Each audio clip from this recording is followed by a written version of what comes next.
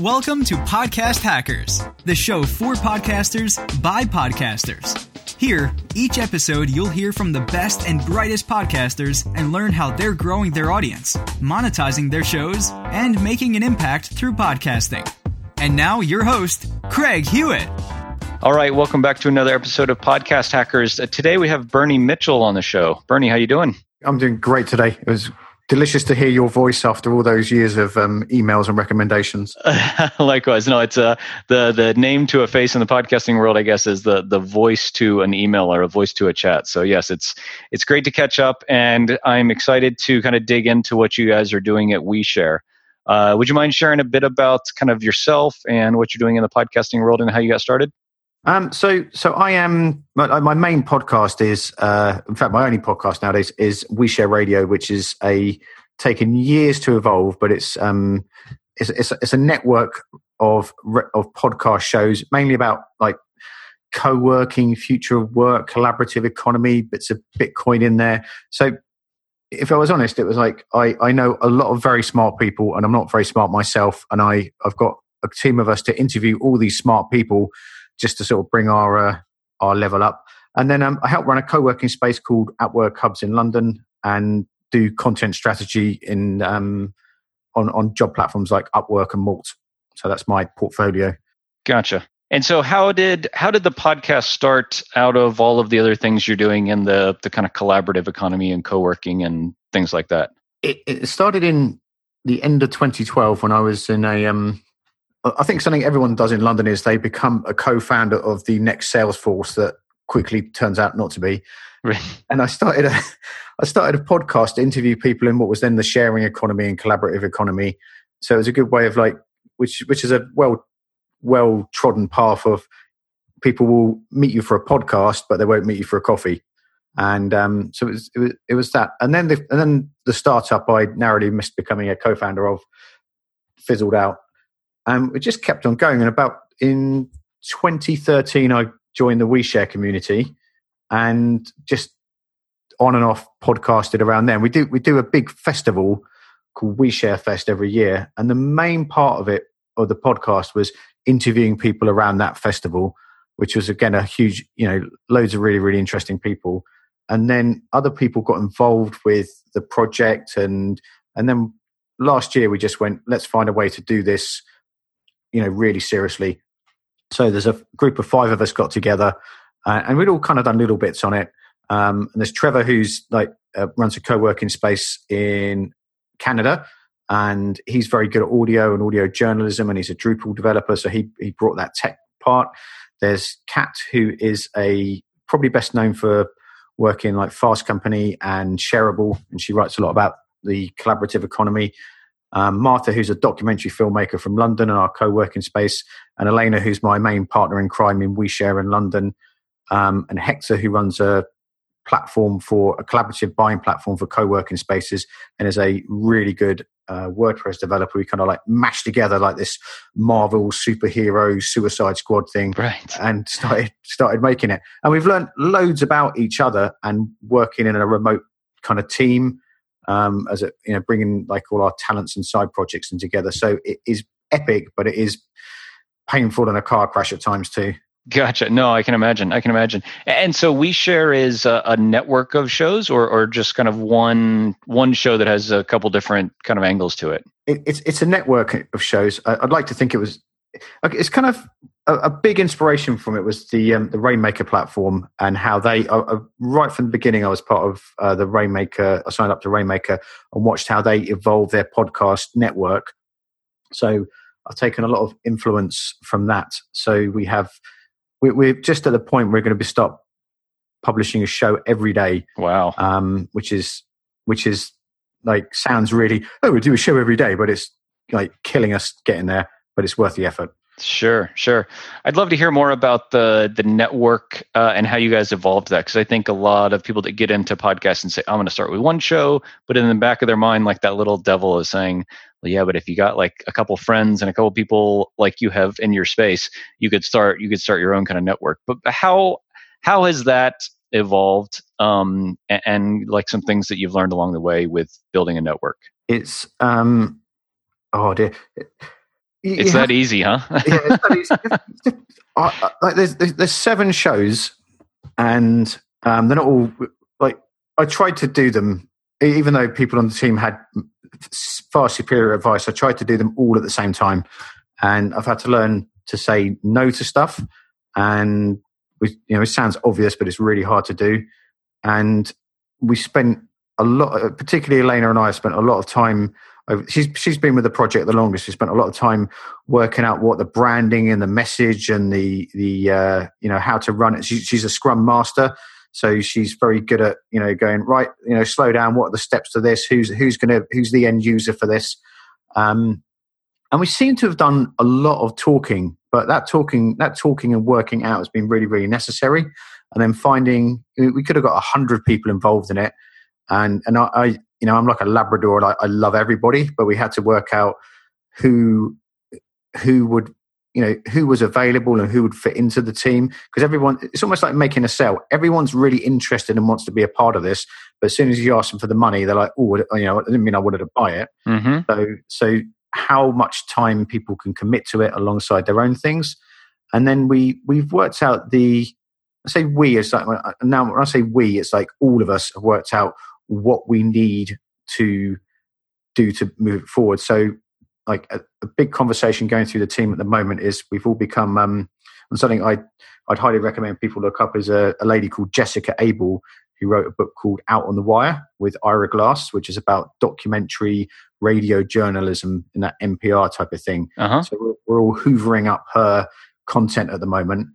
And that's exactly what we needed. But we've had to listen to loads of how to launch your podcast rubbish and content marketing guru stuff to get to the stage of actually what we want to make is this type of show. And that's a longer journey than I would have liked to have been. Yeah, this is interesting. I mean, this is a bit of why I wanted to do this show, because there is a ton of information out there and a ton of garbage. And there's plenty of good information. There's a ton of garbage out there about how to launch a podcast and things like that. But I think the thing that really both makes you or any podcaster content and happy and want to sit in front of the microphone for an hour every week or every day in your case, and growing an audience and connecting with those people that are listening is really having a unique and, I'm going to say beneficial, that's not really the right word, but a perspective and a purpose to your podcast that really matters.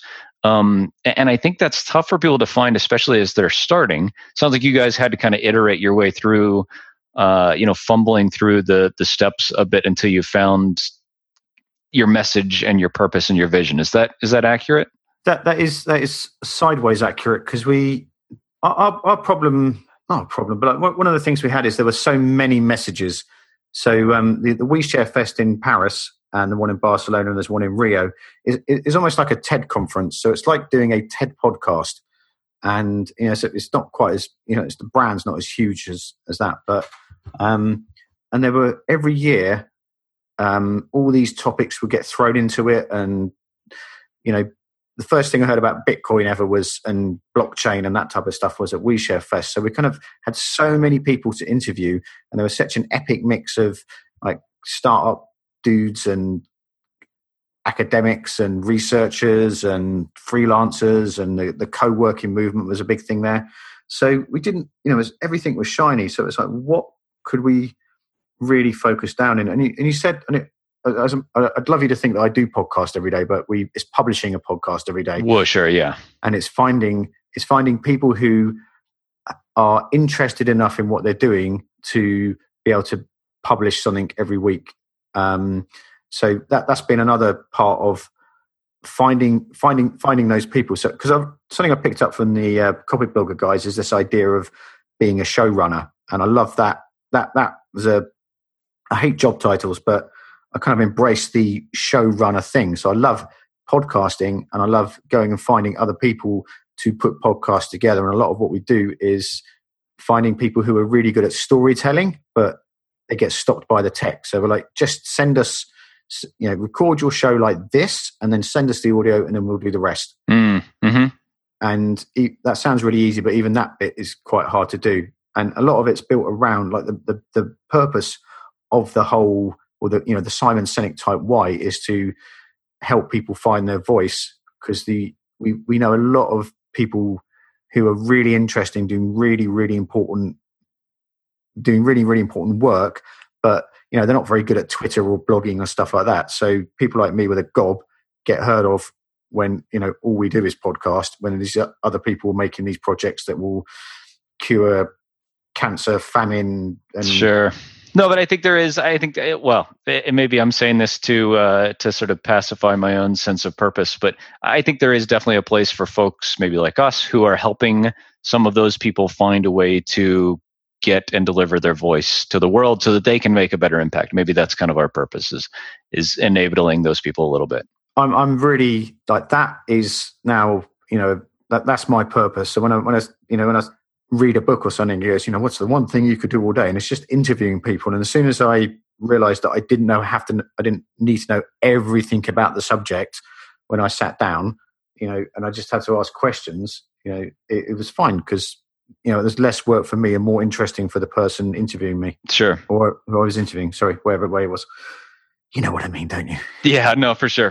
Yeah, absolutely. I mean, I think almost as a bit of an interview tip, I think, is do a bit of homework on someone that you're interviewing so that you know generally kind of what they're about.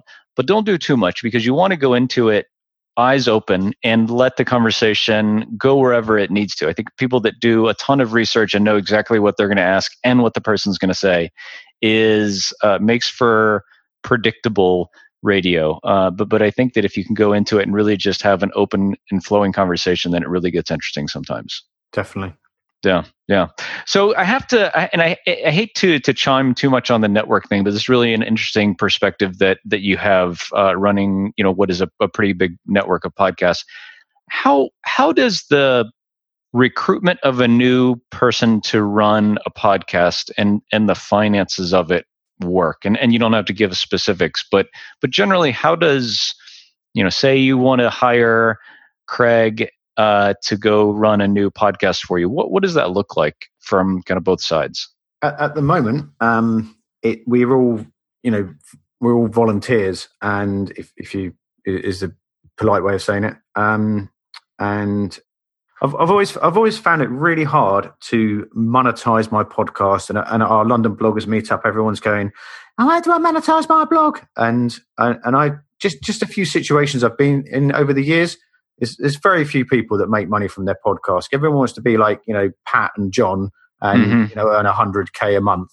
And I'm sick of people going, "Oh, I'm going to make my money podcasting." And I could see how I could do that if I went down, if I, made a course or something.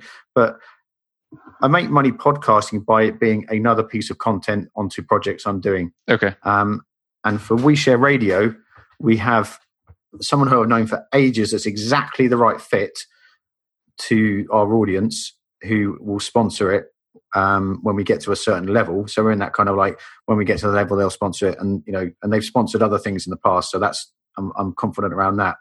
And then the one after everything, we're going to go down the Patreon line. And it's about, I don't know how that will work. We know what to do, and we've read a lot about it, and we know some people that are doing very well on Patreon. But our confidence, and we already have an audience, because there's a very big audience in OuiShare. So I kind of feel like I'm putting my heart on the line here by saying we will produce content that's good enough for people, valuable enough for people to give us money for. And we all feel like we're kind of exposing ourselves to, like, is this good enough that people will, contribute, whether that's $2 or $10. Sure. So that's where we're going with that. But other things, we've been hired by a company to make a podcast for them, and that's where the money is in that. But I would love OuiShare Radio to turn into, something that makes enough money. The content is valuable enough and inspirational enough and educational enough that people will, a lot of people will give us like $5 a month instead of going to a sponsor. Because I've had a great time with sponsors, but I always find it a little bit, it's not the sort of, we want to be able to like swear and call people out on the radio show, not pander to a sponsor. Right. Yeah. I mean, I think when gosh, I've been podcasting for 3.5 years and haven't had any sponsors. And I think one of the reasons is, the day you take money from a sponsor, especially on a longer term basis, you're a bit beholden to that sponsor to have the messaging be a certain way and the tone of your show and the things you talk about.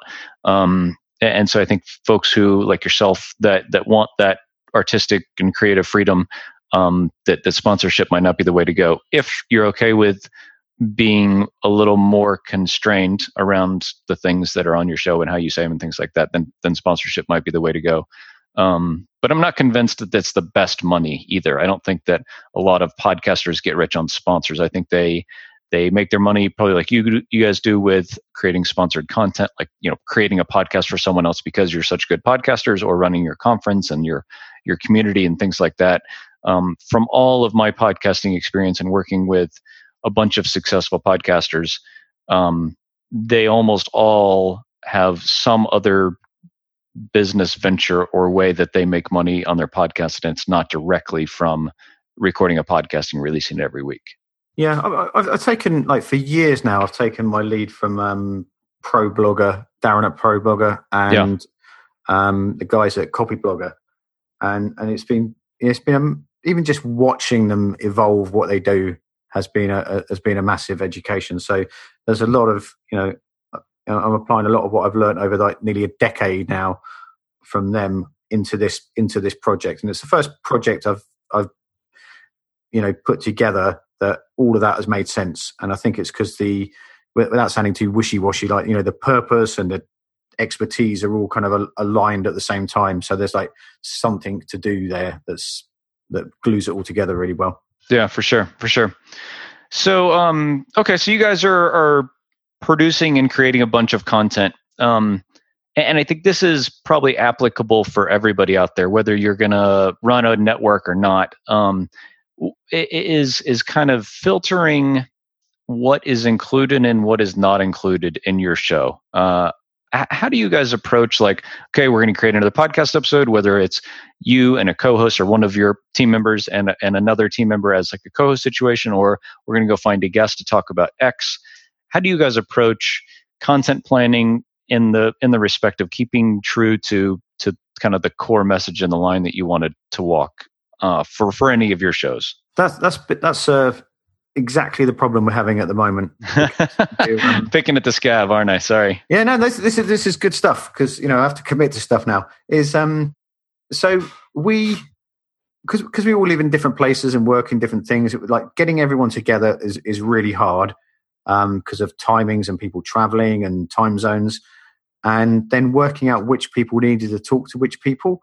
And there's a couple of things that I started that I just wouldn't let anyone else touch because I'm a knob. So I've given them away and let people have a go. Don't even have a go. Like, let people own that, and then put someone in between. Put someone in between me and that podcast, so I can't interfere. And then we probably spent like 6 months like distilling like what really matters to us, and there are a lot of political changes here in the UK. Like Brexit was stirred up a lot of stuff, and Martha did podcasting around that. So we spent time just podcasting with whatever came up. And then this year we're going to commit to we're like a media partner for about five events around co-working and co-ops, and a big one called Future Fest, which is in London. So our content's driven by those, and European Freelancers Week as well.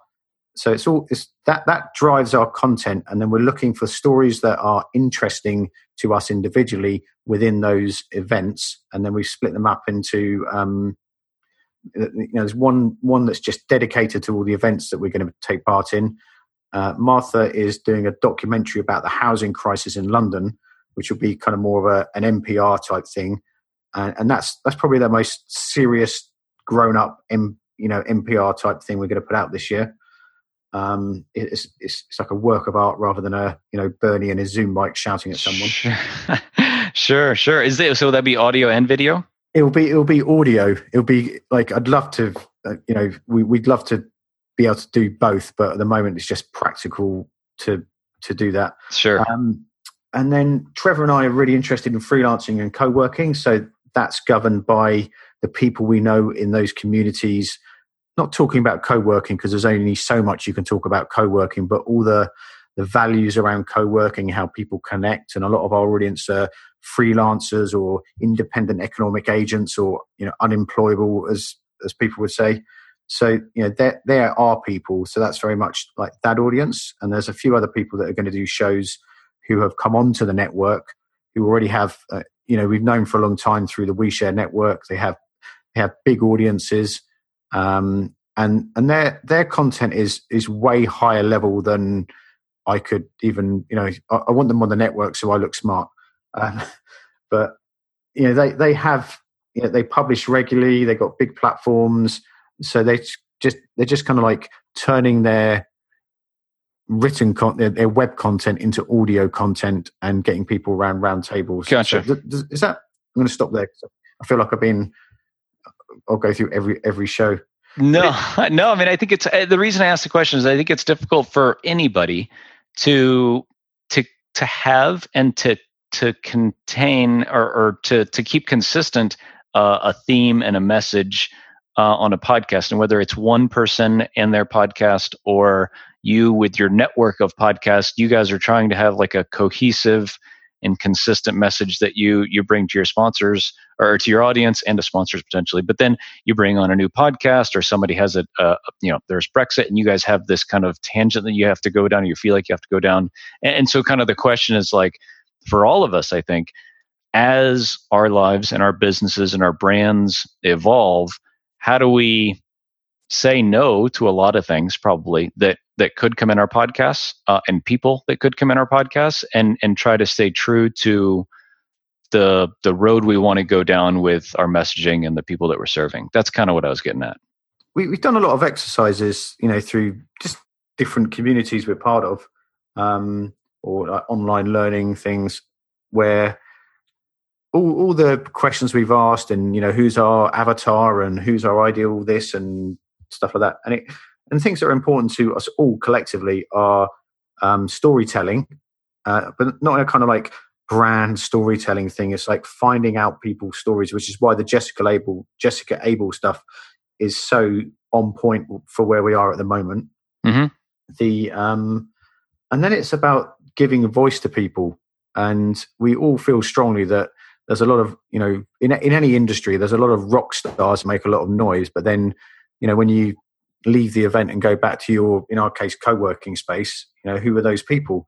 And it's shining a light on people who are doing good stuff, even just like doing normal stuff, doing their jobs, but articulating and saying, oh, look, hi, this is like someone I podcasted with on this week was Erica, who is an audio engineer from Canada who comes to our blog club.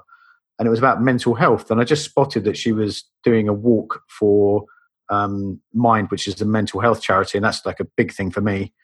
And then that podcast turned into how her father died from flown from Canada to New York for a meeting and died in 9/11, and how that all mashed together with her mental health and journey.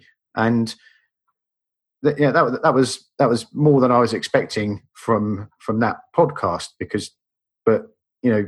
I just, even before all that came up, I was just enjoying saying, oh, this is Erica from our community. I'd like to shine a light on what she's doing, and that was it. Yeah. So there's not like, oh, if you can you get a podcast with Seth Godin? It's that's not the conversation we're after. We're after like connecting a lot of people who are all on the same wavelength or same economic bracket, if you like. Sure. Interesting. So, Bernie, one of the things we love to talk about is things we've learned. And that's a very nice way of saying I screwed up with this thing and it really was horrible, but now I know better. And the purpose for this is for folks who might be a little newer in the podcasting game than yourself to maybe kind of let them avoid some of the bumps on the head that we might have taken. Would you like to share anything that you feel like you've learned that could particularly save somebody some grief down the road in their journey? I was thinking about this, and it's been just being upfront with the people you are podcasting with, because there's more than one occasion when I've done a recording and I've only recorded like my side of the interview or something like that. And, the big people I've recorded with and messed up with, and I've like used so much mental energy panicking about it. And people like talking about themselves. And nowadays I'm just at the beginning of each interview, I'm saying, I'm just going to check this because I'd rather be awkward now about checking it than awkward after I've taken half an hour of your time. And saying things like, can you just make sure that, if you find yourself talking for more than 2 minutes, that's too long. So can you be aware of that? And, I can get away with it because I'm a bit cheeky, but I'm resisting the temptation to say professional. It's just like be brave and, open with the people you're podcasting with. And that's always, ever since I started doing that, it's worked really, really well. And most people where I've messed up and then gone back, they said, well, why didn't you say something at the time in a nice way? So, just being in control of what you're doing, because you feel better about it. And, it's annoying being interviewed by a wimpy Bernie who's scared of everything. It's a much more, it's a better product. Sure. The one specific example I have that I've heard similar to this is talking with guests up front and before a recording even about your expectation for them participating and sharing the podcast episode that will come out. Yep. So even before you and I go to record this episode, maybe I would say to you, Bernie, I'd love for you to come on the Podcast Hackers show. We'll record on this day. The episode will go out 2 weeks later. The expectation is you can share it in your email newsletter and on social media and create a permanent link on your website. Because I'm a big part of kind of podcasting is all of us kind of growing our networks and our listenership and our audience together. And if you're able to say that up front, and someone would either say, yeah, sounds great, let's do it, or I'm not quite down with that, maybe because of this or that other. And then you can decide, okay, this is just not a good fit. We ought to just save ourselves the hour of both of our time, or we can talk about why it might not work instead of you being disappointed later that your guest isn't a good sharer of your podcast episode. So I think just setting that expectation ahead of time. This is just one example, but there's a lot of ways that I think we all could probably do that better. Set the expectation ahead of time, communicate, be upfront, like you're saying, and then everyone's happier in the long term. Yeah, definitely. Yep. Awesome. Bernie, for folks who want to kind of check out more about OuiShare and learn what you guys are doing, can you share where they can find out more? If you type in OuiShare, you have to be specific about this. It's a French thing, so it's OUI as in OuiShare, and there's OuiShare.net, which is the main website for the whole community, and then there's OuiShareRadio.com, which is where we do our podcast, and that's just dedicated to that. And you can most places, if you just type OuiShare Radio in, will come up. Awesome. Bernie, thanks so much. I appreciate it. Great. Thanks very much, Craig. Thanks for having me. Thank you for listening to another episode of Podcast Hackers. If you liked what you heard today, please head over to iTunes and leave a rating and review. This goes a long way towards helping spread the word about the show to other podcasters just like you. Until next time, happy podcasting.